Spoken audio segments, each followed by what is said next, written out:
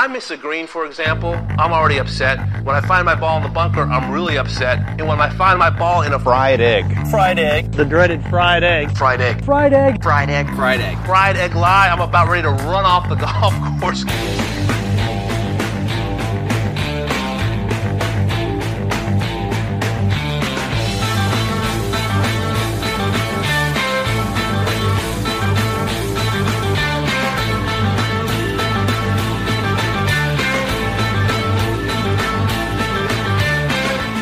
Welcome back to another edition of the Fried Egg Golf Podcast. I'm your host, Andy Johnson. We're here. This is a huge event, a huge week. The Ryder Cup is here. This is exciting. I'm a little bummed out. I'm not going to be on the ground in Rome, but I will be out in New York for the week, getting a little bit better time zone for the Italy Ryder Cup, but it'll be an awesome week. Brendan and I will be together, as well as Matt, doing some different things. We'll be over at Summit HQ, Summit, our clothing brand, Bedrati and Zero Restriction. We'll be doing a bunch of fun stuff out there this week. But we got a great podcast today. We've got Trevor Immelman, the lead analyst for CBS. He's obviously been kind of the voice of golf in 2023, and moving forward, he will continue to be. And he came on. I thought he would be excellent to talk to since he was the last captain to go up against the Americans in a team competition. So got some unique insights, and thanks to Trevor for coming on. Before we get to his interview and discussion, today's podcast was brought to you by Club Champion. Listen, I've been back keeping a handicap, posting scores, and it's because I got some new sticks. You know, I'm finally back in the saddle of the modern equipment. It's been fun. It's been fun blasting the ball around. I'm not gonna lie, and I've got some awesome clubs. I can't believe how well I'm hitting the driver. It's incredible what modern technology with the shafts and everything, and I knew I got fit into the right one. I mean, it was really clear when I did my fitting what it was the right one, and I did it at Club Champion. I did a full bag. I'm really playing good golf, and I think a lot of it has to do with like being in equipment that is fit to me. So if you use the promo code Fried Egg, you will get 50% off your fitting with a club purchase. That's a good deal. That's the promo code's Fried Egg. And you get 50% off your fitting with a club purchase at Club Champion. They have all kinds of combos that you like can't get a lot of places. And I think that's the big draw to going there is like you're going to get your best clubs because they have everything. So go to Club Champion, schedule your fitting, use the promo code Fried Egg, and get 50% off with a club purchase. Now let's kick it to Trevor Immelman and talk Ryder Cup. Trevor, we were just joking around. I mean, how are you enjoying the off season? You're the only man in golf that gets one. Yeah, it's felt good.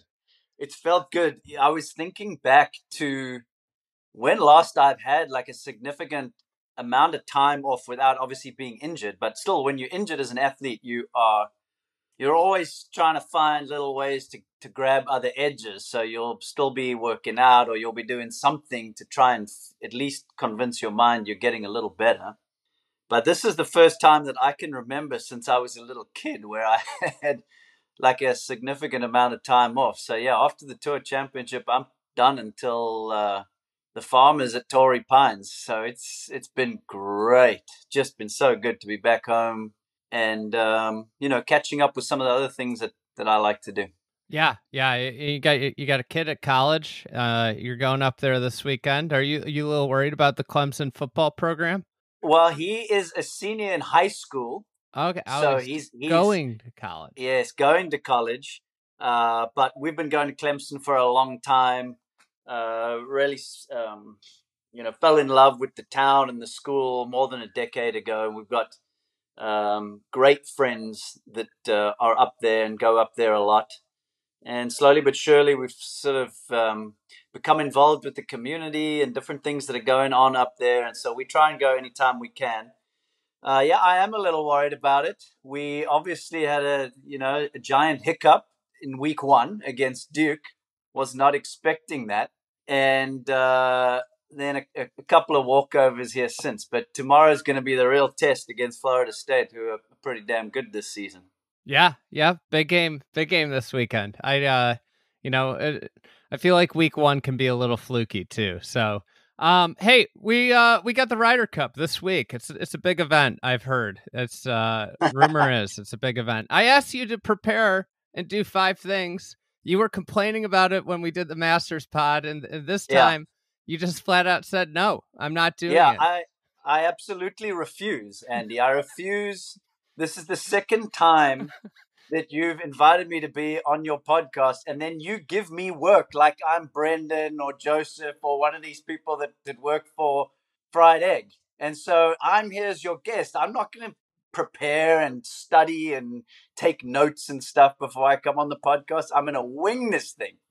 Well, that's the way I do a lot of podcasts on the Shotgun Start. So I think it sometimes leads to the best stuff. So I prepared a few extra, and because of that, we'll just run through these. We'll run through some big topics about the Ryder Cup. Obviously, your resume is great. You were the captain of the President's Cup team last year. Sneaky team. I feel like a couple things go your way, you pull off the upset of the century, bigger than the Duke Clemson upset. If a couple things go your way on Sunday and Saturday, with the Ryder Cup, the home team gets to set up the golf course in a just a general idea. And Joel Beal just wrote an article for Golf Digest. Has it gone too far? What do you think about the idea of setting up a golf course? Should it be a neutral party setting up the golf course? I mean, the last away team win was Medina, which was a kind of a fluky win. If you think about it, huge comeback, but has the home team setup situation gone too far? No, I don't think it has. I really like it. And I like it so much that we introduced it last time around at the President's Cup. In the past, the PGA Tour setup staff and officials just took care of it. And, they do a brilliant job week in and week out. We've seen that. They very, very, very rarely will screw something up. They've gotten so good at setting up golf courses week in and week out. But we wanted to get to a point to where when we're playing away in the President's Cup, it doesn't always feel like we're just dropping a PGA Tour event into a foreign country. So we wanted to be able to take some control over that. It was approved. And so because we were starting at that time in Charlotte and the Americans were having a home event, they were able to take control of Quail Hollow up until the Monday of the event. So it'll be going forward that way in the President's Cup. Montreal will be the first time that we actually get to set the golf course up the way we want leading up to the event. We've actually made a few changes that we think will be able to maybe play into our hands a little bit. And so I actually like the idea. I think it provides another talking point. It makes it interesting. And so I'm all for it. And really, it hasn't worked that badly for the Europeans. What are they? They've won 7 out of the last 10 Ryder Cups. A couple of them have been here in the US. You mentioned Medina. Where was the other one? 2004 was the other one. That was Oakland Hills. Michigan? Yeah, Oakland Hills. Yeah. So, they've managed to get it done. It's just the Americans that quite, incredibly, it's quite fascinating that they haven't been able to win in Europe for 3 decades. Yeah. I mean, it's crazy. I almost am starting to believe it's just like a statistical anomaly, where they're too talented not to. And I guess, my question for you is, if you're the Europeans, what types of things are you doing in setup that would counteract this talented American team that you, for the most part, a very similar team to the President's Cup, went against? Well, nowadays these team events of data has become such a huge part of it. And so they'll be running all of those numbers. And I was so deep in all of that stuff over the last couple of years that, I haven't paid any attention to this Ryder Cup from a data standpoint. So, in years gone by, just thinking my way through it, in years gone by, it was always kind of known that the Europeans were straighter drivers of the ball. The Americans were a little more wild. And so they would set these courses up, whether it be the Belfry or whether it be at Golf National was that's a right. perfect one. France was a perfect example. Wales was another one.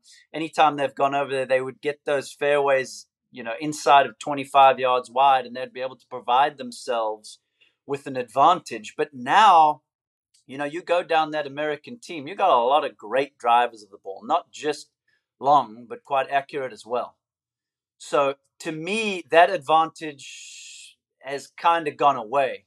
So they're going to have to find some other avenues. Another one that they always used in the past was they would slow the greens down.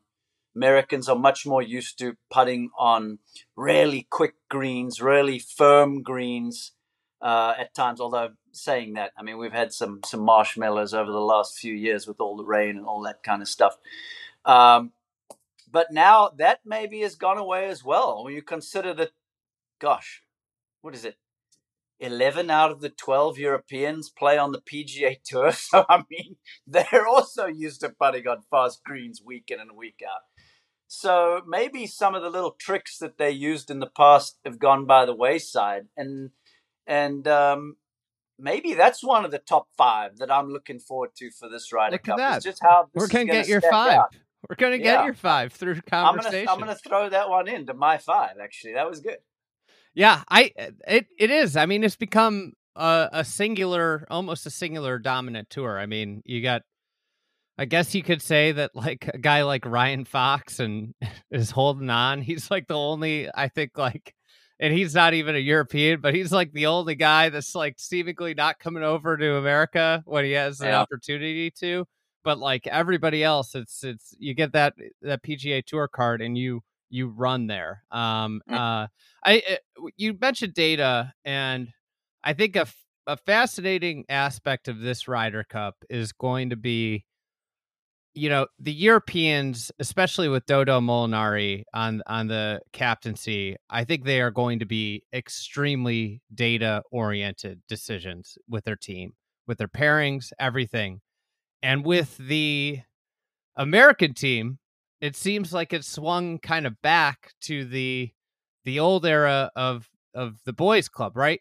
Now, like Jordan Spieth and Justin Thomas are going to be paired together. Xander and Patrick Cantlay are going to be paired together.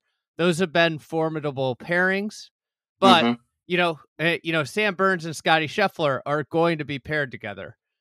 We know the pairings ahead of time for the Americans because they are pairings that are centered around friendships. And I think like somebody's like, oh, this Xander Patrick Cantlay pairing's been great. Well, those are two guys that are great at everything. Yeah. They could kind of work with anybody, I would imagine. Yeah. They're unbelievably good.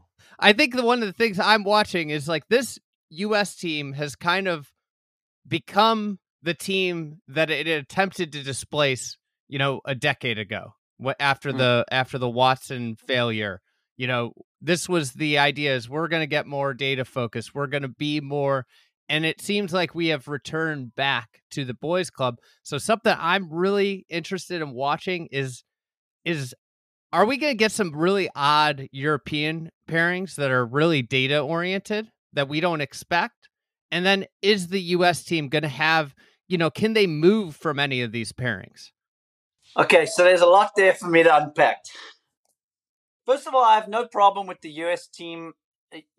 Everybody's throwing around this term boys club.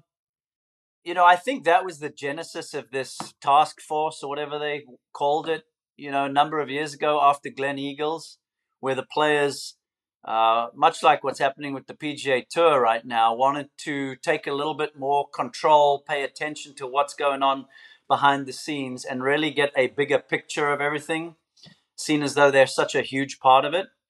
And there's two parts to that. First of all, it's to improve camaraderie, and that is a priority, but it's not the biggest priority. The reason you're actually doing this is to win. And this is what the big test is going to be for them, because they haven't won over there in so long. And I think they've fixed the first part, which is making sure that all of these guys get on together. They enjoy being in each other's company. There's something to be said for that, I promise you. There absolutely is something to be said for that. There's a lot of older generation players that will say, "Well, you guys just need to suck it up. Golf is golf, and you've got to go out there and play." And I get that part. But I've also seen how when you have a group that really can knit tightly together, how players can start to perform at a different level, at a better level. And it really can start to pull things together and be something very special. So I have no problem with the boys club kind of thing. To me, I thought that this Thomas pick was kind of obvious and natural. I've seen it close up with that guy. He is the heartbeat of that team. It would not surprise me at all if him and Spieth are all first on Friday morning to set the tone. That's the position that they like to go out in and that they've had a ton of success in.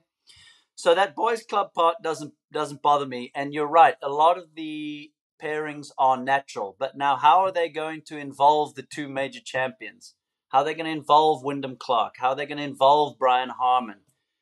Brooks Koepka is another one. He's somebody that had a lot of experience in teams as well. So he can bring that part of it in, but he hasn't been on the PGA Tour week in and week out with these guys. So, maybe they'll be on a fast learning curve there. It was good to see them go over and make that trip to Italy for a couple of days just to get to know each other even better.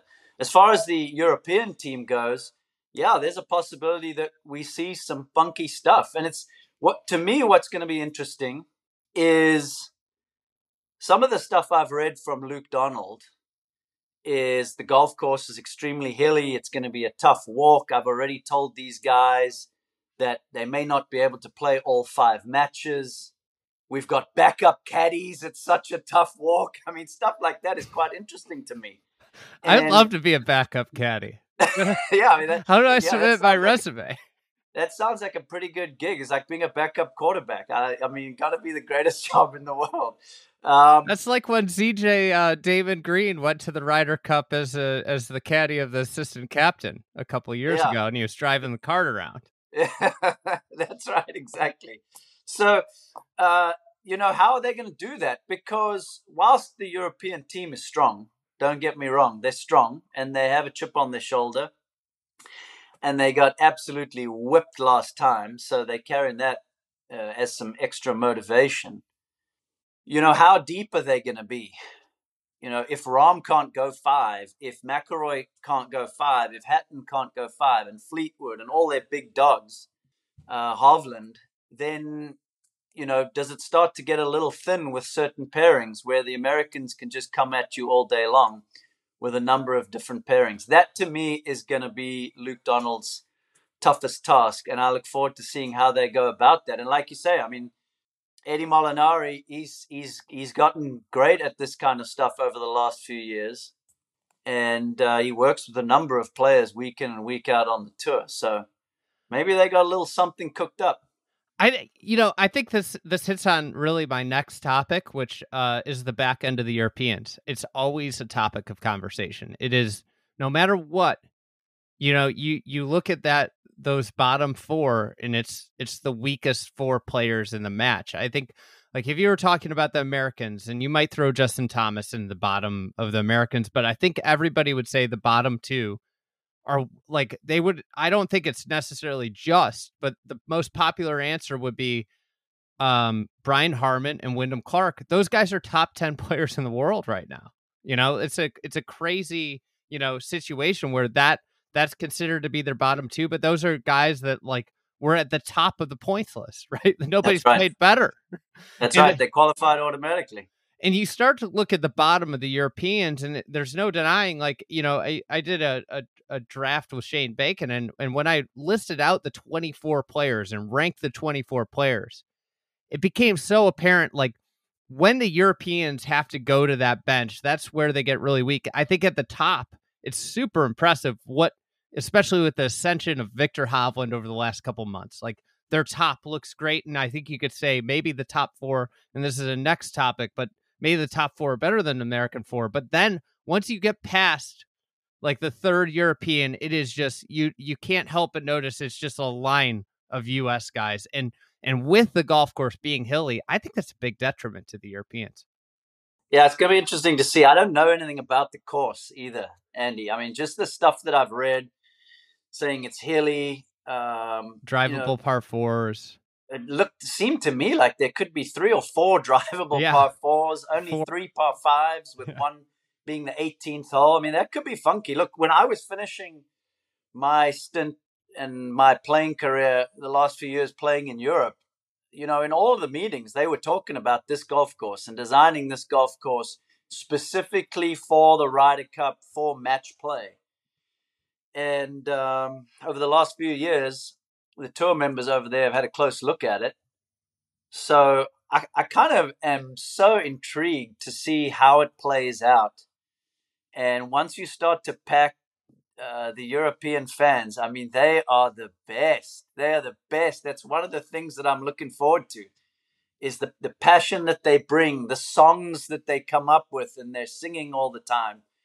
Remember that first tee set up there in Paris? It was incredible. I mean, golf has never seen anything like that. And that's going to be a lot of fun. But one thing the Europeans have done so well, really, since the mid-'80s is, and it sounds disrespectful for us, to say players down at the bottom of the list. All of these guys are so damn good. And so I don't want anybody out there to take my words and misunderstand them. But the European team has always found a way to get those guys to play well. You look at the Philip Prices, Robert Carlson, people like that. They have done their part. Ignacio Garrido, Nicholas Colsaerts. I mean, these guys have come out there. Thomas Peters is another one. They come out there and they hold their own. They find a way. And this goes back to what I was talking about earlier. When you have a system in place and a locker room that cannot be rocked by anything, and you get this tight-knit group and everybody rowing in the same direction, you can get players and athletes to perform above their ability and above their norm. And some way, somehow, for the majority of the time, the European team figures that part out. And that's why it's so impressive that they've won 7 out of the last 10. How would you go about mitigating, say it's not going to be feasible for the big guys to play 5 rounds. How would you go about mitigating that with pairings? Would you be looking at sliding a Bobby Mack, a Hogard? I don't want to be I think like a surprise. There's a thing I have later about surprise performers. One of these guys might be surprise performer. Would you look at pairing one of them with a top dog? Or how would you go about your strategy? Do you like to put the big guys out together, and create these like kind of juggernaut pairings to go against the Spieth and Thomas? If they're going to probably be out first, to go against your Xander Cantlay. Do you like to put those guys in with other, kind of middle tier, and maybe you get a surprise? How did you kind of think through that with the President's Cup team, and how would you think through if you were Luke Donald? Yeah, some of it has to do with the form that the players are bringing into the event. It also has to do with how their games mesh together with this particular golf course. I would imagine that Europe will come out quite strong.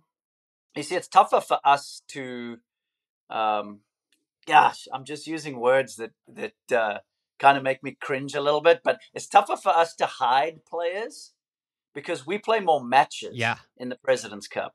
So in the Ryder Cup, they've got 4 and 4 each of the first 2 days, and then the 12 singles. And so it's a little easier to bench some guys and blend them in quietly. I don't think Europe really has an option. I think they got to come out really strong with all their big dogs on Friday morning and just try and get stuck in, get points on the board, maybe take the lead, and then see how it progresses from there. But, you look at one of the Europe's rookie guys who's been a pro for about 5 minutes in Aberg. I mean, this guy all of a sudden has gone from being a college kid to somebody that nobody is worried about at the Ryder Cup. I mean, they're talking about him in the same terms as Hovland and Rahm and McIlroy. He's like one of the guys that they can rely on. It really has been a meteoric rise for him. In a way that happened to us with Tom Kim. I mean, he was way off of my radar with like 9 months to go. And next thing he was, if not our best player at the President's Cup, one of our best players. So, that's something that they don't have to worry about anymore. That's been an absolute gift for Luke Donald. But yeah, you would try and bleed it in with somebody who's got some experience, somebody who can handle it, somebody who can shepherd some of these players through the magnitude of the moment, how unsettled you can feel, how exposed you can feel. And you try and blend them with somebody that they'll feel comfortable around. It'll also have their back. For JT, he's got to be happy, speaking of another Kim, that Siwoo Kim's not walking through the door. I think he might have nightmares of what Siwoo did to him on Sunday. It's so interesting because I took some heat.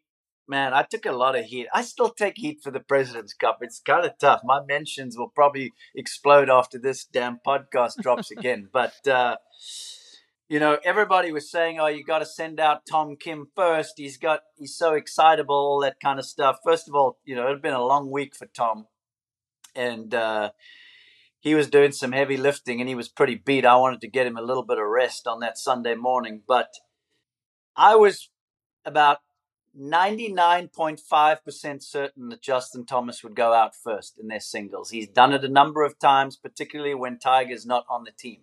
If Tiger's on the team in recent years, he's gone out first, particularly when he was captain down in Australia. So I was thinking through, how could I find somebody that's going to be able to handle what Justin Thomas brings? And we've seen that. It's not just the game and the ability and the intensity. He's very intense when he's out there competing. But, how he gets the crowd going when he's on home soil. You think about these Ryder Cups and President's Cups when he plays in America. He really gets things going. And that's why I said earlier, he's the heartbeat of their team. And it was just Siwoo Kim. He was going to be the guy that would not give a damn about anything that Thomas was doing. He would laugh it off. He would joke about it, and it would not get under his skin, but it would inspire him. I think it got under somebody else's skin. In fact, well, maybe it did, because Siwoo was basically doing the same thing on the other side, and it worked out quite well for us. And we managed to get that point, which is a huge point to get. Anytime you can beat Justin Thomas, it's a massive accomplishment for the other team. It was one of the more memorable team matches I've, I go back. Like, actually, it's interesting because JT's involved with Cam Smith. Was it Cam Smith that played JT in Melbourne? It's exactly right. That was an extraordinary match. That was an incredible match. It was brilliant. But I remember exactly where I was watching that Siwoo Kim JT match. I mean, it was an awesome. It was everything you want from a match. There was great play. There was antics back and forth. There was just it was an incredible match. I think so from what you were saying about the Europeans, to me, what an ideal scenario is, and this is an ideal scenario for any team, is they get a little bit of a cushion after Friday, and on Saturday they might have be afforded the ability to have a session where a couple guys sit. Exactly. And that's exactly what I was talking about. I imagine they're going to come out with all the big dogs. First two sessions. At the very least Friday morning. and at least try to establish themselves and maybe start to build a little cushion to where then they can use their imagination a little bit more to get some guys some playing time before the singles. You definitely need to do that. It's very, very difficult for these players who get there on Monday, probably. They got to sit all week until Friday when the tournament starts. At least for us as well in the President's Cup, it starts on the Thursday. But these guys are so antsy. They're so hyped up. You're burning so much emotional and mental energy that to have to sit for an extended period of time when the tournament gets going, it's really tough on these. I mean, at the end of the day, all 24 of these guys are, you can rank them 1 to 24, but these guys are alphas, all of them in their own right. These guys have unbelievable ability. They have a little bit of ego, some more than others, and they have a ton of confidence. And so for any of them to sit for an extended period of time is a bitter pill to swallow. And as a captain and as a group of captains, that's one of the things that you're managing is you don't want any negative energy to start to bleed its way into the team room. And that's tricky. It can be tricky.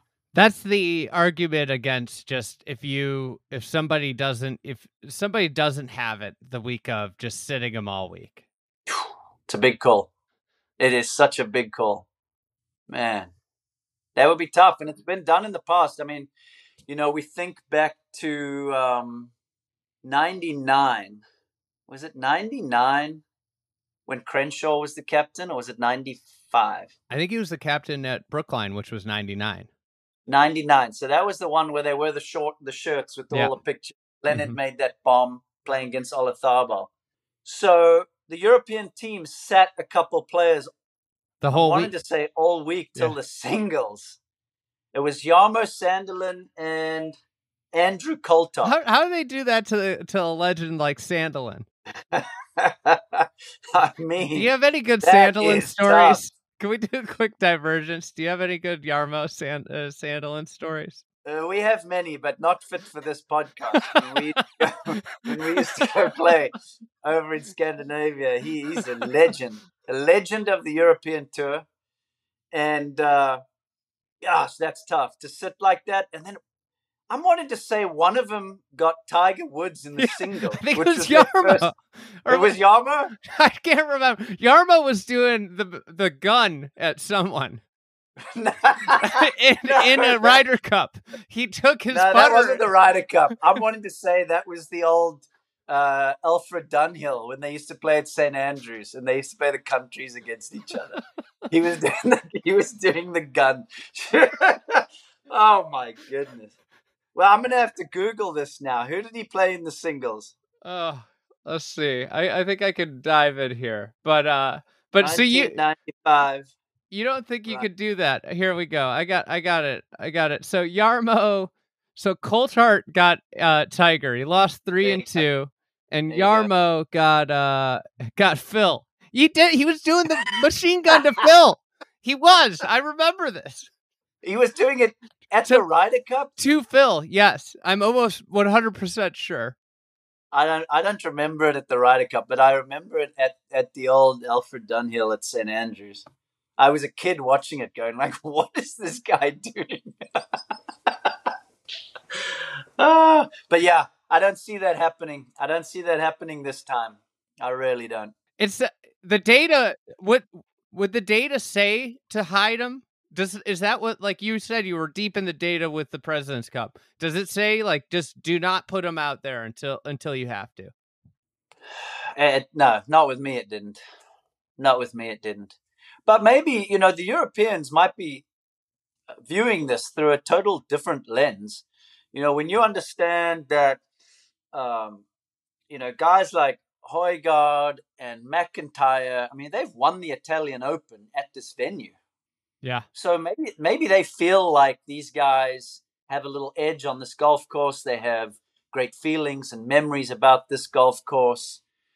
Rose brings all the experience. Lowry brings experience, and I think he's one of those guys that, People also, we were talking about JT getting a pick on the American side, which I was never worried about. I thought it was always the correct play. And there were certain people out there I was reading that were questioning Lowry getting picked. That was insane. Is ridiculous. That is ridiculous. Shane Lowry is like a legit player, and he is the type of guy. I mean, do you remember him when they were getting smashed at Whistling Straits? He was the only guy. He still was? Yeah, he was the guy that was like showing out, that was super intense. It was Sunday, it was all but over, and he's like going nuts coming down the stretch. That's right. I remember him making that putt on 18 and giving like biggest celebration. I mean, this guy, he's a stud, Shane Lowry. He knows how to get it done. He's got a ton of experience. And to me, it's a no-brainer. I can see him playing regularly. And he's one of those guys that will step up even more. And he's coming in with decent form. He's played well the last couple of weeks. Hey, there was one more player that only played singles in that Ryder Cup for the Europeans. Do you know who it was? I got it up here. A little Three of them only played one time? Yeah, 3 of them. That's incredible. Do you have a guess as to who the third was? I could give you a clue, but it would be so obvious. Mark James was the captain. Yeah. It wasn't Paul Lawrie. He played all 5. Yeah, he was the Open champion. It was not Monty. It was a guy that wasn't the Open champion. Van de Velde? Van de Velde. Really? Yeah, he went 0-1. And who'd he draw? I mean, it's pretty incredible that they matched up Phil and Tiger with the guys that hadn't played all week. And Van de Velde got Davis Love III. Wow, that's tough. Yarmo lost 5-3. Van de Velde lost 6-5, and Coulthard lost 3-2. Just drubbings. Yeah, but to be fair, from a stats and data standpoint, really, if those are the 3 guys that you're most worried about, in an ideal situation, you would want them to draw America's best players. That's true. And hope that something miraculous happens. And then the other 9 match up a bit more evenly from a strokes gain standpoint.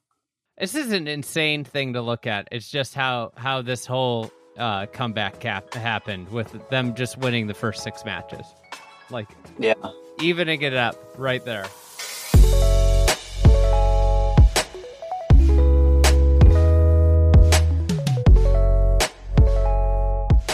Hey, let's take a quick break and let's talk about our sponsor, Red Rooster. All right, we talked about clubs earlier. One thing that's super important, unless you're Lucas Glover, is gloves. Some people burn through golf gloves. I'm not really someone that does that. I do like a really nice glove, and I've been really, really impressed with Red Rooster. They sent us some gloves. I personally am a big fan of the Sussex, but they have a bunch of others, including the Rain Rooster, and another one that I would recommend that they sent over is the Cape. So these gloves are really, really super high quality. And this company, they only make gloves.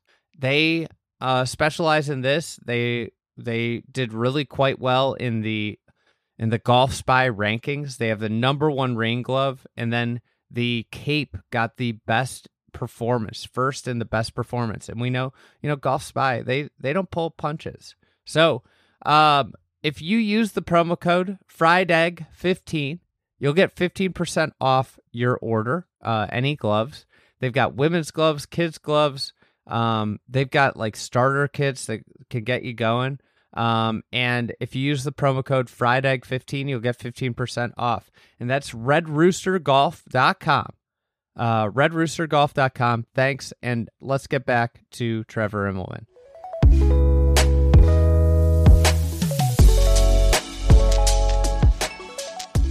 All right, moving on. We've talked about the back end of the Europeans enough here. Let's go to the top of the roster. So if you were going to take the top 4 of either team, I think this is a interesting thought experiment. Which top 4 are you taking? So if you go OWGR, it's Victor, Rory, Rahm and Fitzy versus Scheffler, Cantlay, Xander, and Homa. But if you go to Data Golf, I think I like this one a little bit more in terms of like how it would break out. It's Rory, Victor Hovland, Rahm, and Fleetwood, who's been, I think, sensational the last 4 months I mean, he's been sensational all summer, versus Scheffler, Schauffele, Cantlay, and Morikawa would be that fourth guy.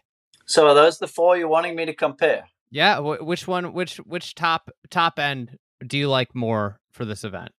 Yeah, I think the Europeans when it comes to top four, because Hovland has turned into is he a tier one golf?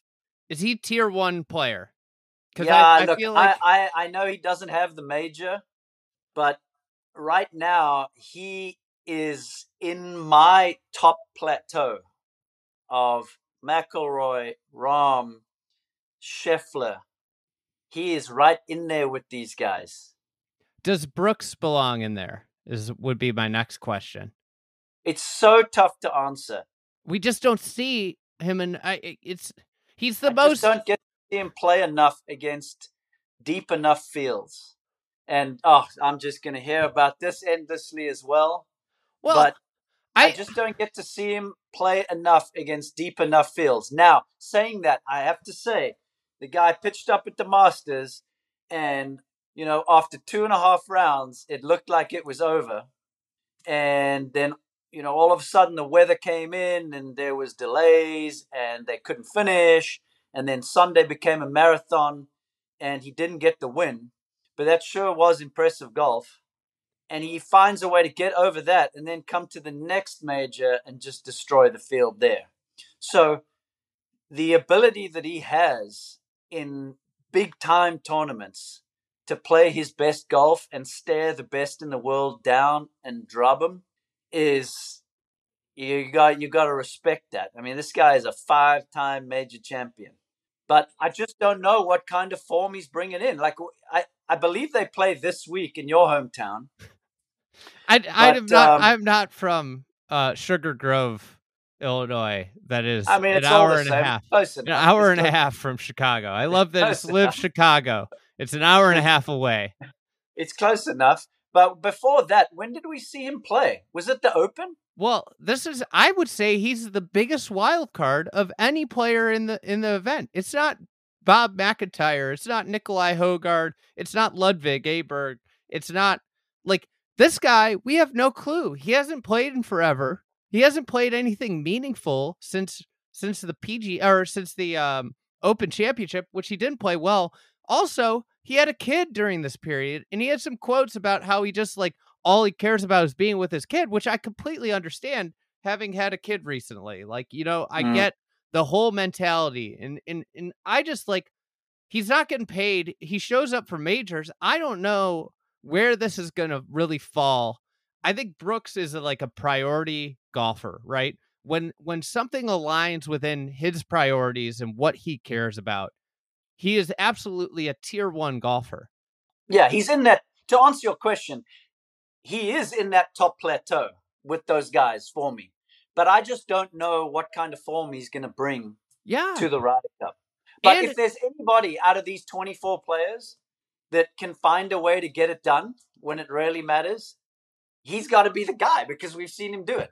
Yeah. I just where does the Ryder Cup fall in his mind too? Because we've seen this live events. It doesn't seem like he cares. Regular PGA Tour events, he never cared. It was just all geared towards the majors. And the Ryder Cup, I don't necessarily think he views the Ryder Cup like a major, right? I don't think he's been grinding for the last three weeks, getting ready for the Ryder Cup the way he would if this was the Masters. I read an article either today or yesterday that had some quotes from him where he was talking about this was one of his main goals for the year, was making it onto this team and playing in this Ryder Cup. So, maybe it's a little bit different to years past where he spoke about having some issues with the timing and being told where to be and when to be. And more wanting to be on his own. Maybe after that last one at Whistling Straits, after the performance that team had, he's like, I want another piece of this, because the quotes I read in the last couple of days seemed like he's pretty jacked up for it. Well, any live enthusiast will say he's out there carrying the flag for the rest of live golf, but he'll be quick to denounce any of that. It's going to be interesting. It's kind of similar, really, situation that we've got with JT. There's going to be so much commentary going back and forth with those two players, I believe, because if JT plays well, then everybody's going to be like, oh yeah, you see, he should definitely have been on the team. He's the guy, he's the leader. And then if he plays badly, then everyone's going to question the pick, and they're going to say that some other players would have been there. I think the same thing's going to happen with Brooks. And if he plays great, then everyone's going to be like, you see, you should have had more live players. Yeah, Bryson should have been there. Yeah, and if he struggles, then everyone's going to pile on the other way. It's just, unfortunately, the way the world is right now. It's a zero-sum game. It's either all or nothing, and there's no room in the middle for reasonable takes. You know, exactly. That's speaking of that, you know, I think something that I've kind of been thinking a ton about is this: what Ryder Cups and President's Cups stand for, because they are when you start to look back on a player's career achievements. They are effectively the all NBA, all ACC team of golf, right? It's the all international team. It's the all American team when you suit up. And when you go onto a player's Wikipedia page, it lists out how many team competition, and it is a mark of significance. Do you think we're getting to a point where it should all be merit based, or should the captain of a team, and I'm guessing I know where you stand, always get the choice of who they go to battle with? No, there's got to be some choice. There has to be some choice. I mean, we've even considered on our team having 12 picks. But, you know, then you talk about, you know, a boys club and a buddy system. You're going to run into that pretty quick when the captain has the power to pick all 12. And so, you know, those discussions that we have always end up in, no. We'll rather have a way for people to be able to qualify, to go out there, motivate them to go out and play well. So I think it's great. I think it's great for a captain to have the ability to mold the team and shape the team the way he sees fit, bringing into account how the golf course plays and what the conditions are going to be like, and whether you're home or away, or whether you want more rookies or less rookies. I think that's part of it. And it creates these great storylines like we've had in the last few months. And that also shows to me how much these team events do mean to the players. You know, the guys that didn't get picked on both teams, the guys that didn't get picked on our international team last time and the time before, you know, you talk to those guys, it hurts, man. Those phone calls, that's some of the toughest stuff that I've ever had to do in the game of golf, is call a bunch of guys and guys that I've gotten really close to, either over the years or through the process of being captain, and telling them that they won't be making the team. It is brutal. It's tough for everybody. And you can see what it means to these players coming down the stretch of the qualifying period, and how like that choke factor starts to come in because they want to make it so badly. It's really cool. It's really cool. So I love the ability of the captain having some choice right at the end. It provides another layer of discussion and getting fans excited and involved and giving their opinions. I think it's cool. Who's the player with the most pressure on him? Rory McIlroy. I think everybody's saying JT, and I agree with Rory. I think JT can go over and win a half a point, and the Americans can still win. I think Rory McIlroy has to step up to the plate and pretty much win the majority of his matches. And, you know, much like Brooks, who we were talking about earlier, and his sort of ebbs and flows with the Ryder Cup and whether he likes it or not. You know, Rory went through the same thing. There's a lot of interesting quotes there over the years from Rory about the Ryder Cup, and early on in his career not meaning too much, And then all of a sudden, out of the blue, at Whistling Straits, he's in tears on the TV after his singles match. And he's feeling so bad about how he didn't feel like he brought enough to the team, and he didn't have his A game, and he just wanted to win that singles so badly, and he wants to make the next team more than anything.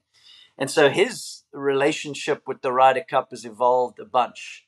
And now, I feel like this team is gonna go as he goes. He's gonna have to get out there and be the leader. He's so damn popular wherever he goes. It's fascinating. Week after week when I'm out there on tour, it doesn't matter that he's not American. Whatever venue he pitches up at on the PGA Tour, he's the guy. He's the most popular guy ever since Tiger wasn't around. And now that he's playing this Ryder Cup in Europe, he's got all the accolades. He's been the leader of the game for the last couple of years, on and off the course. Like it's time for him to really step up and put his mark on this Ryder Cup. And sneaky, I don't think it's sneaky, but with the European team turnover, he's the guy. He's oddly at age 34 or whatever he is, he's the old man in the room, right? You got Justin Rose and in there, but for the in terms of Ryder Cup experience, it's Rory, right? Yeah, and at some point during the team matches, I can see him having to shepherd out an Aberg or a Højgaard and having to take, those youngsters out there and get them going, get them fired up and try to win a point. He's probably the best player to be able to pair one of those two guys with at some point in the competition. To me, it seems like the toughest match play players, the guys when you think about the great match play players, there's a quality of consistency of ball striking that kind of tends to come through, right? That are usually just people that just apply relentless pressure tee to green on you. Would you agree with that? Would Seve be the one that is the opposite? Yeah, Seve, Ollie, there's a few over the years that have been wild off of the tee, but have incredible records. For me, 18-hole match play is such a beast. Yeah. It is completely different to anything else out there. I mean, that's obvious, but what I mean by that is, week in and week out, the tournament is more like a marathon. It gets going, these players find their stride. You can often find players that'll shoot even or one over in day one, and they got a chance to win on Sunday. But in match play, it's a sprint. In 18-hole match play, it's a sprint. And so for me, putting plays a gigantic role. If one of the European rookies, so who we got? Straka, Højgaard, McIntyre. It's hard to call Straka a rookie, to be completely honest. If Brendan was here, he'd be all over me for speaking that way about his favorite player. But this is a guy that, he should be listed probably among the top 4 Europeans. But if one of those guys gets out there and has 4 putts in the first 4 holes and is 3 up, it's likely that they could get a half point or get a win out of that. And so putting is so vitally important. I just look at the data that we got after the President's Cup last year. We got off to such a poor start. It was virtually impossible to fight back from being 8-2 down and get a victory against a team as stacked as the Americans after the first 2 rounds. But it was interesting on Sunday. We got there. Hanging we had in a great the balance. Saturday, decent Sunday, but the putting, if you look at strokes gained putting, the American team was plus 28 and we were plus 5. And that huge gap all came in the first couple days and really put the tournament to bed pretty much. And so you find a way to get your 8, 9, 10 guys hot with the flat stick over the first couple days, you can put yourself in a seriously good position. So putting 18-hole match play for me is massive. Who do you think will be? The other thing is this that I just thought of is that's where the majority of the fans congregate at these Ryder Cups is around the greens. They have all these huge stands and these viewing areas, particularly at, what I've read about this golf course is a lot of space for people. And so you find a way to knock in a 10-footer to win or a 20-footer or an 8-footer to tie if you're a European. And that crowd goes nuts.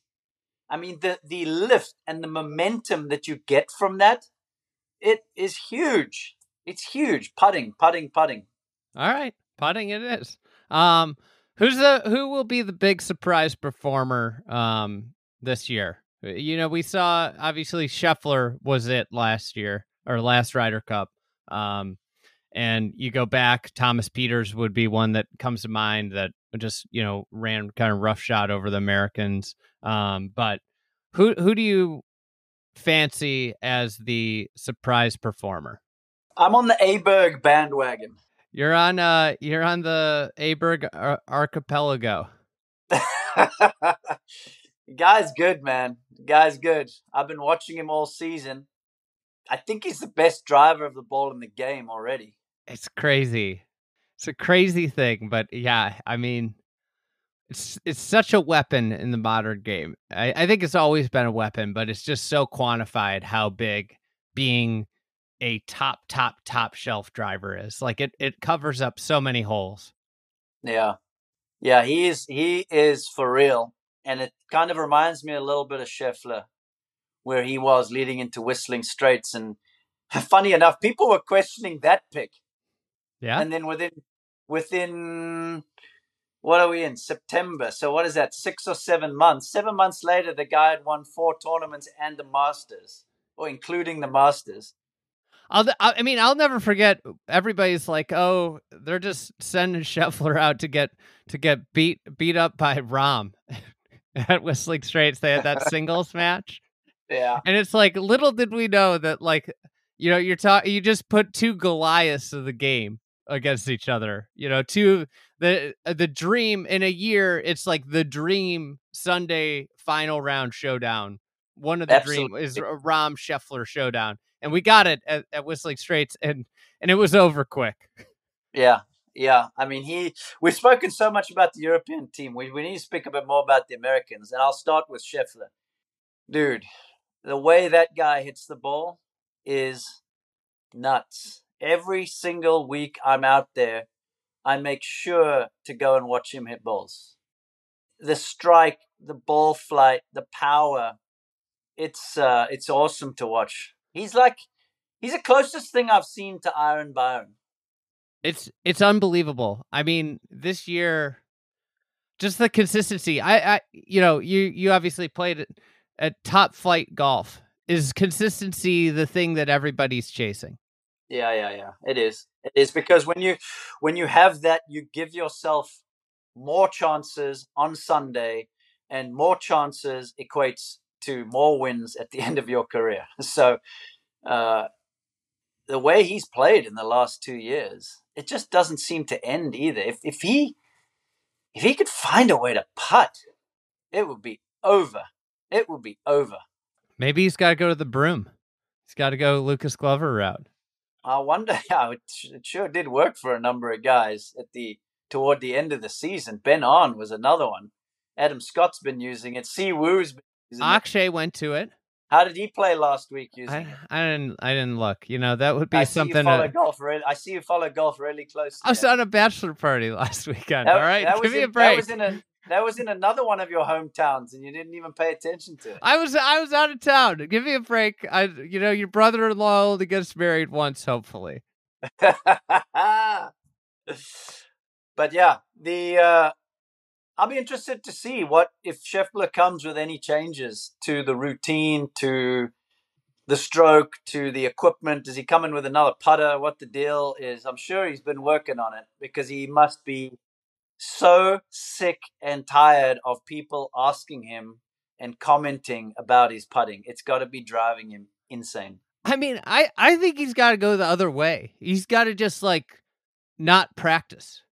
I think this is this might be a crazy thought, but I hope he didn't hit a putt for a month. I hope he played where he just hit the green and then he walked off, and just don't hit a putt and completely reset. You can't let this, because we saw a year ago the stroke was nails. I mean, like a year ago, you're like, where's their hole? There's no hole in this guy's game. He's a great putter. He's relentless. He makes everything he has to make. And then 1 year later, it's like this is all in the head. He just needs to just not. He needs to not go like hit a putt. I said this about Spieth a few years ago when he was struggling with the driver. Is that you should have gone and played at Mammoth Dunes, the Sand Valley course, which is like 95 yards wide on every hole, so he couldn't miss the fairway. Just go somewhere where you can't miss fairways and get it out of your head so that you have confidence. So with Scheffler, just don't hit any putts for a while. First of all, that's the dumbest thing I've ever heard. And secondly, when do you think it started for Scheffler? That's a good question. I think I'd have to like really dive in and look back, but like there had to be a moment, right? Maybe the 4-putt at Augusta. You know what I think it was? I think it was the 4-putt to win at Augusta. Could have, right? He just missed one, and it was like, it's in his head. Yeah. That's what, I mean, to me, like because every week when I'm preparing to do TV, I'm thinking about different ways to say similar things, really, essentially, and trying to understand the trends of what's going on out there. And I was just thinking back to myself, like with the putting, because it was one of the biggest topics of the year, really, with Scottie Scheffler's putting. And then I thought back to when he won, he still won by 3 or 4, and he 4-putted the last green, and he just couldn't quite find a way to get it in from a couple feet there for a couple minutes.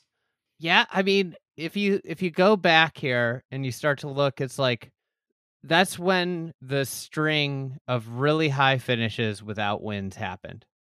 Could you maybe put the Tour Championship in that bucket too? When he got kind of body bagged by Rory on Sunday? Yeah, because what was he, 6 ahead there going into the final day? Yeah, 6 or 7. Yeah, that's a tough one. That's tough to cough up a lead like that.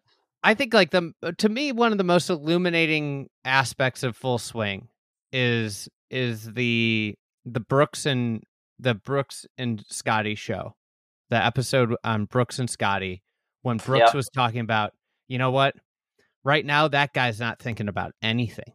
He's just going out and shooting 66s. It's, it's so easy for him. And it was like this reflection back of a guy that had that and lost it. And I feel like those things, you lose those things when there's some sort of trauma induced. And you could look at Brooks and say Tiger induced some trauma on him that created self-doubt, and that Masters that Tiger won, when Brooks, yeah. And then you go to Scotty, and maybe it was the 4-putt at Augusta that just had some doubt creep in. Maybe it was Rory at the Tour Championship, but something has made golf more difficult in his head. Well, not necessarily golf, just putting. Yeah, not golf. Yeah, but I mean, this is a thing that like Adam Scott and Sergio dealt with for years, right? When you hit it so close, there's another aspect of it is like he hits it to that distance that's like you expect to make, but the percentages, there's a disconnect with like the percentages that you actually make, but you expect to make them, right? Yeah, he hits it there more than anybody, so it kind of wears on you, I think. Yeah, there's no doubt about that. You could probably throw Rory in that bucket too. Sometimes their putting can be harshly judged because you see them have so many chances.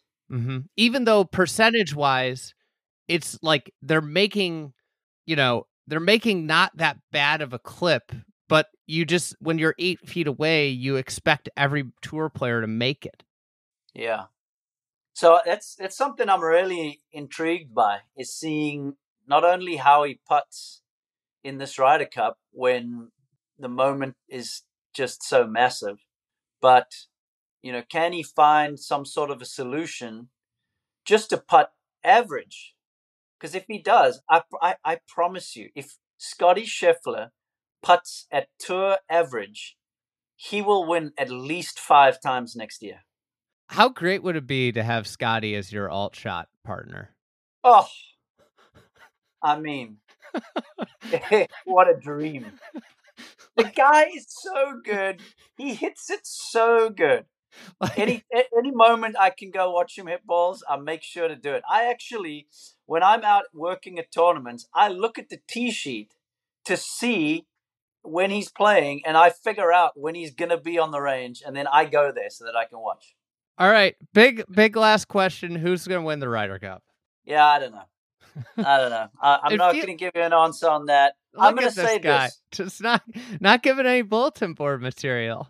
No, look, my whole year I have to be definitive on points, and so I'm not going to do that this time because I'm on holiday now.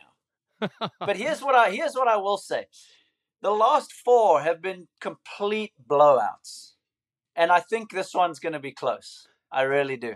I think this is like the biggest toss-up year, right? It's I don't think like when America went to like Golf National, they were saddled with Phil and Bryson at golf courses that were just so bad for them. Those were the narrowest fairways I've ever seen in my life. I played the French Open that year, which was at the same golf course because the Europeans, they're kind of smart and sneaky with the way when they're hosting the Ryder Cup, the way they do their schedule and how they figure things out. Like, just look at the last couple of weeks. Their big dogs have all had a nice run into this Ryder Cup.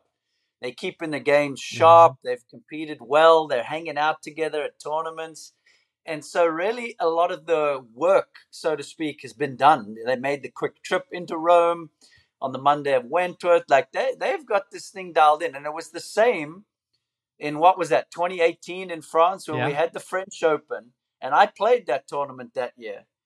And we rolled up to that golf course. I swear to you, the rough was waist high.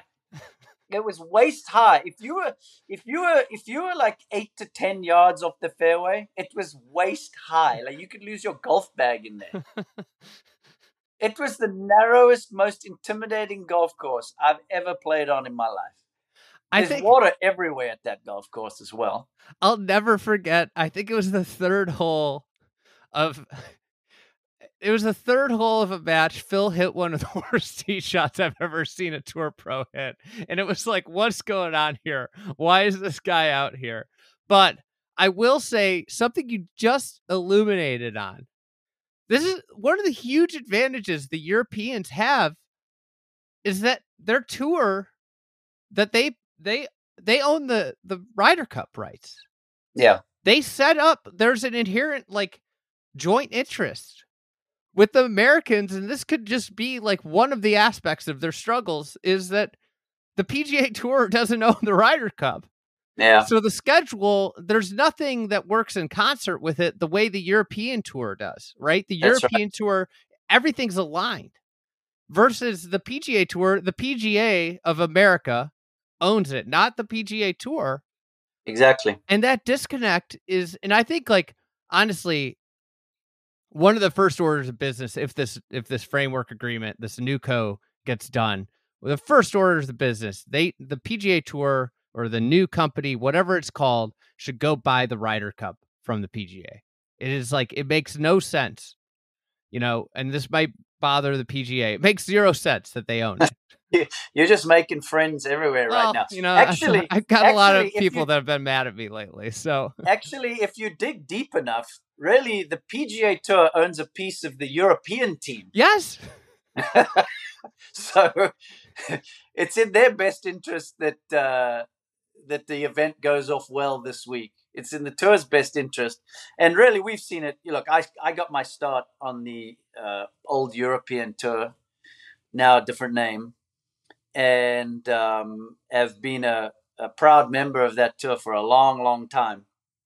And you only have to be on that tour for 5 minutes to realize that the whole thing runs on the Ryder Cup. The whole European Tour or DP World Tour, it runs on the Ryder Cup being successful, on home Ryder Cups being successful. And so that's how they get the buy-in from so many people. Players, caddies, agents, everybody that's over there. Every decision that gets made pretty much is with bringing the Ryder Cup into account and making sure that carries the correct weight.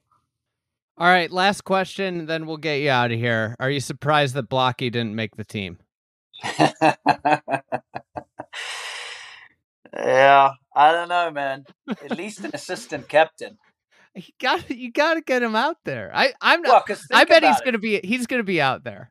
He should have actually been trying to get on the European team and then playing alt shot, because he could have had Rory hitting his tee shots in alt shot, and then he would just have these flip wedges in, and it would be money, unbeatable. It's unbelievable. You're gonna be on the call in Valhalla. Blocky Fever. He's playing. I just saw he won the Southern PGA. I mean, the guy is great. Look, he wins. The guy's he's a winner, man. He's a winner. He's now in the Amex and Torrey Pines. So your first tournament out, he'll be in the mix there. Hey, last question. Real serious question. You got kind of a new schedule this year. What tournament? Yeah. What regular tournament, non-major, are you most excited for in 2023, 2024? Still on 2022. Non-major. You can't just say the Masters. I'm sorry. You're just making me pick one. Can I give you two? Yeah, you could go two. This question I thought of like 40 minutes ago. So yeah, the first of all, I think. Yeah, you see, now I'm going to give you more. I'm going to give you even more. First of all, I think Pebble is going to be... That's the one. Pebble's going to be fun. I think that's the one that's going to be awesome. Pebble is going to be fun once everybody gets over the initial shock of, the history of that tournament is about mega celebrities playing golf. And that's no longer going to be the case come the weekend. But if we get 2 nice days of weather on the Saturday and Sunday of Pebble, when you got the best players in the world all playing, it is going to be off the chart. So that is going to be sneaky great. Might end up being the best tournament of the year. LA always gets me going. It was one of my favorite tournaments when I was playing. Golf course is... love it. I just love it. I love everything about it. Maybe Tiger will play. Who knows?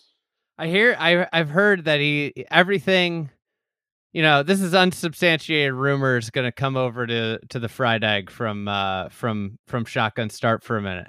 I'm hearing everything. Tiger is gearing up, trying his hardest. Recovery goal number 1 is the PNC father-son.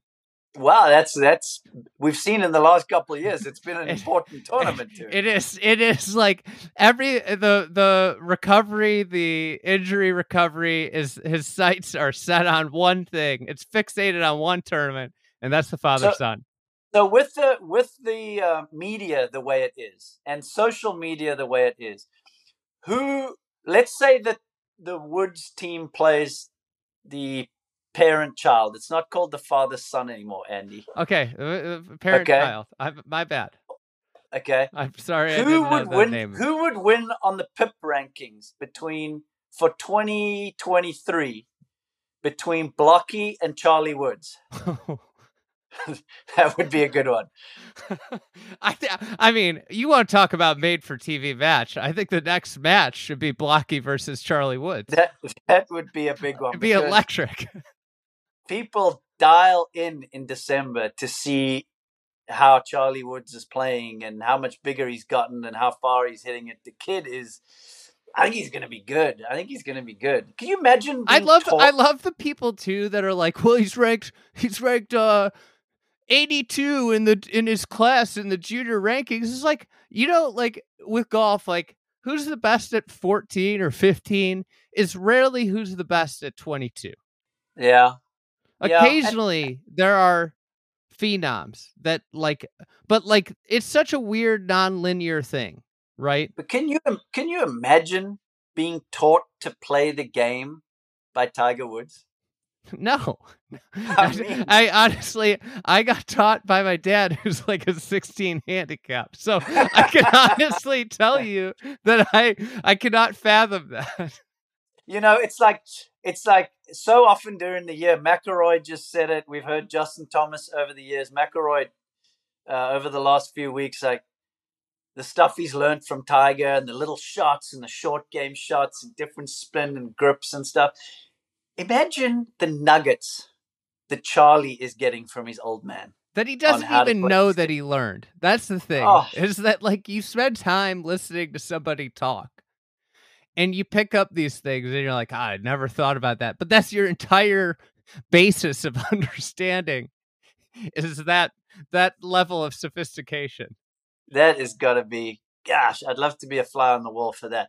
But if they do play, obviously the world wants to see where Tiger's game is at and how his health is. I'm a huge fan. I'm a Tiger guy. He did so much for our sport, and for me as an international coming to play on the PGA Tour, he drove the PGA Tour and still does in many ways. And so everything I have is thanks to him. So I've always been a fan. So if people want to see how his game is looking and if he can still swing it, but then they want to see how the kid is going. So the mentions go nuts. Yeah, I mean, Charlie probably would make the PGA Tour PIP just through one tournament in December.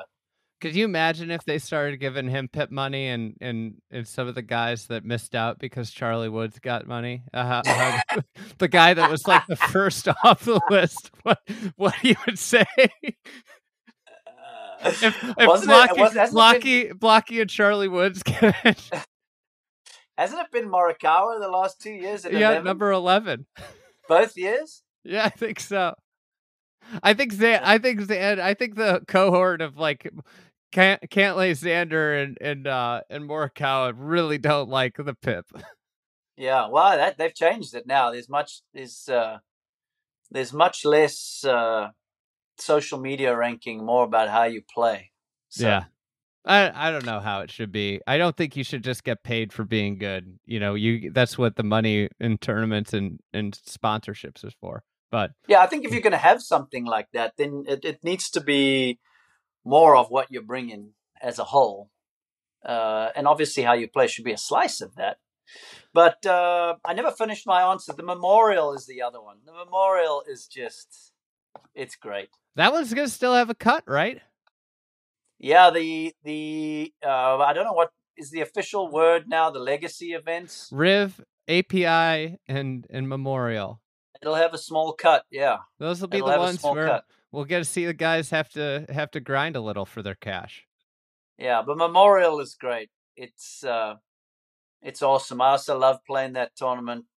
And, this year for me to be able to be up there with Nance and Jack coming into the booth and everything, the whole setup there is money. The players love it. New 16th hole, too. Yeah, the players will be happy about that. I actually thought it was a lot of fun peppering Jack with questions about what he thought about the green and how they were playing it. The game is so uber simple to him. I remember when Did you play when he did the furrowed rakes? Yes, I actually finished in the top 5 that year, I believe. Patterson just dominated. Gosh, that was all luck of the draw. You would go in there, sometimes it would be sitting up top, other times it would be down in a semi-plugged lie. It sure did make it difficult because the bunkers are so deep that there's just no way to get spin on it. I mean, so you played away from them, that's for sure. I mean, they actually were hazards. They actually were hazards. And I remember like on the first tee back then, that fairway bunker on the right really was in play. Nowadays, half the field just bombs it right over there.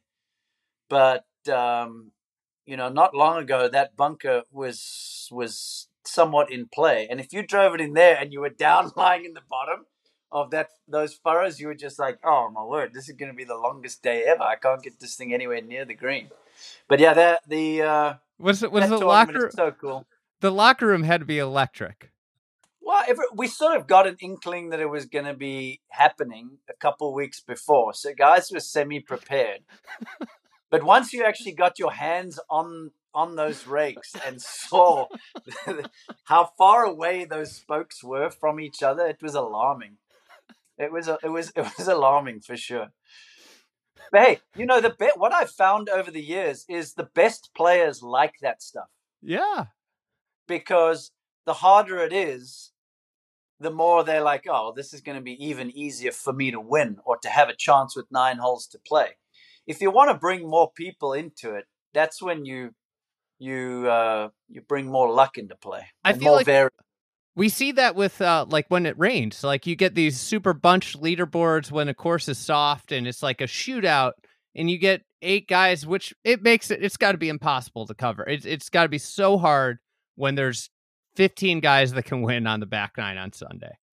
Yeah, for sure. Because like once again, these guys are all so good that anybody can get hot. Anybody at that point can get hot and create a massive upset, and all of a sudden beat Rahm at the post or beat McIlroy or Scheffler at the post. Whereas when it is just brutally tough, fair but tough, and when it's quick and firm, then there's probably only a handful of guys that can get it done. Yeah. But yeah, the Memorial is awesome. I look forward to seeing that 16th and what he's done there. All right, Trevor, thanks so much for coming on. I'm looking forward to another season with you on CBS. I thought it was you were terrific last year. Really, really enjoyed the commentary and thank you for doing this. Even though you didn't prepare, even though you threw it back in my face, I'm happy. You were great on no prep, so I appreciate that. Hey, last time when we did this before the Masters, you cheated. You told me to prepare 5 things. You were putting like 3 things in one bucket of your 5. I mean, that's why I was just like, look, if this guy's not playing by the rules, I'm not even going to play.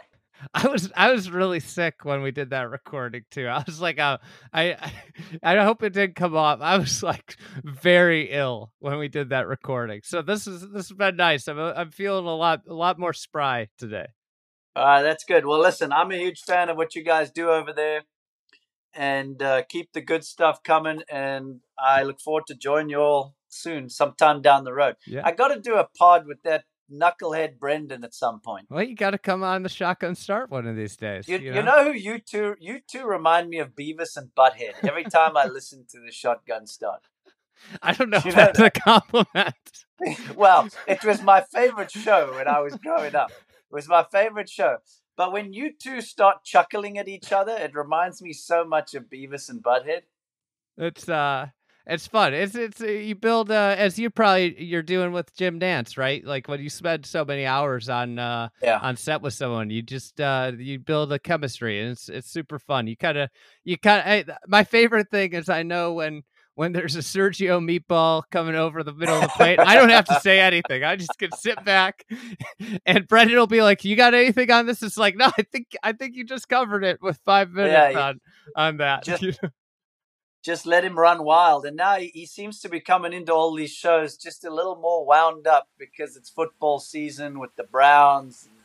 Yeah, I mean, he just seems to be a little more on edge, the big guy. Yeah, BC almost took down Florida State the other day, you know? I know. We got to play them this weekend at Clemson. I'm going up tomorrow. Yeah.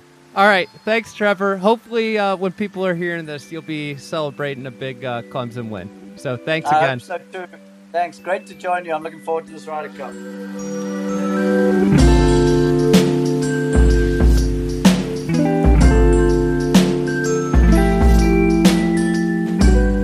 Thank you for listening to another edition of the Friday Golf Podcast. Thanks to Matt Ruches as always, for editing, producing this podcast. I know he's going to be on a little travel binge now, so it might be Meg Atkins getting a spot start next week with our second pod of the week. But hey, as a quick reminder, we're cooking in Club TFE. We've got a lot of stuff going on there. We'll have some Ryder Cup preview content available there. One of the things that might interest people, we are putting out a little sneak peek to the starts of the Friday events calendar for next year. So the Friday golf events calendar for next year, we put one up on Friday. If you're a member, you can see that. You also get early access to it, and we'll start to probably have some of those early year and bigger events go towards the back half of this year. So if you want to get involved and see some cool golf courses, check that out. But that's what's going on at Club TFE. It is $120 for the entire year. It starts whenever you start your membership, and we put a lot of time and effort into it, and it's a great way to support us. So go to thefriedegg.com/membership to check out the benefits and sign up. All the benefits, there's a lot of them. And thank you so much for the support. It's been an awesome year. Kind of sad with this Ryder Cup. It kind of signals a little bit of the end. But we'll have awesome time to talk golf architecture and other things in that. So thanks, and looking forward to a great Ryder Cup.